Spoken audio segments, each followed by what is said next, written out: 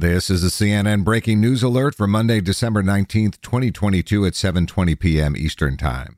Former movie producer Harvey Weinstein was found guilty today of rape, forcible oral copulation, and sexual penetration by a foreign object of one woman in a sexual assault trial in which prosecutors said he used his Hollywood influence to lure women into private meetings and assault them. Jurors found Weinstein not guilty of one count of sexual battery by restraint. The jury failed to reach verdicts on 3 other charges, 1 count each of sexual battery by restraint, oral copulation, and rape. Weinstein had pleaded not guilty to all 7 charges. For more CNN audio news, go to cnn.com/audio, cnn.com, or the CNN app.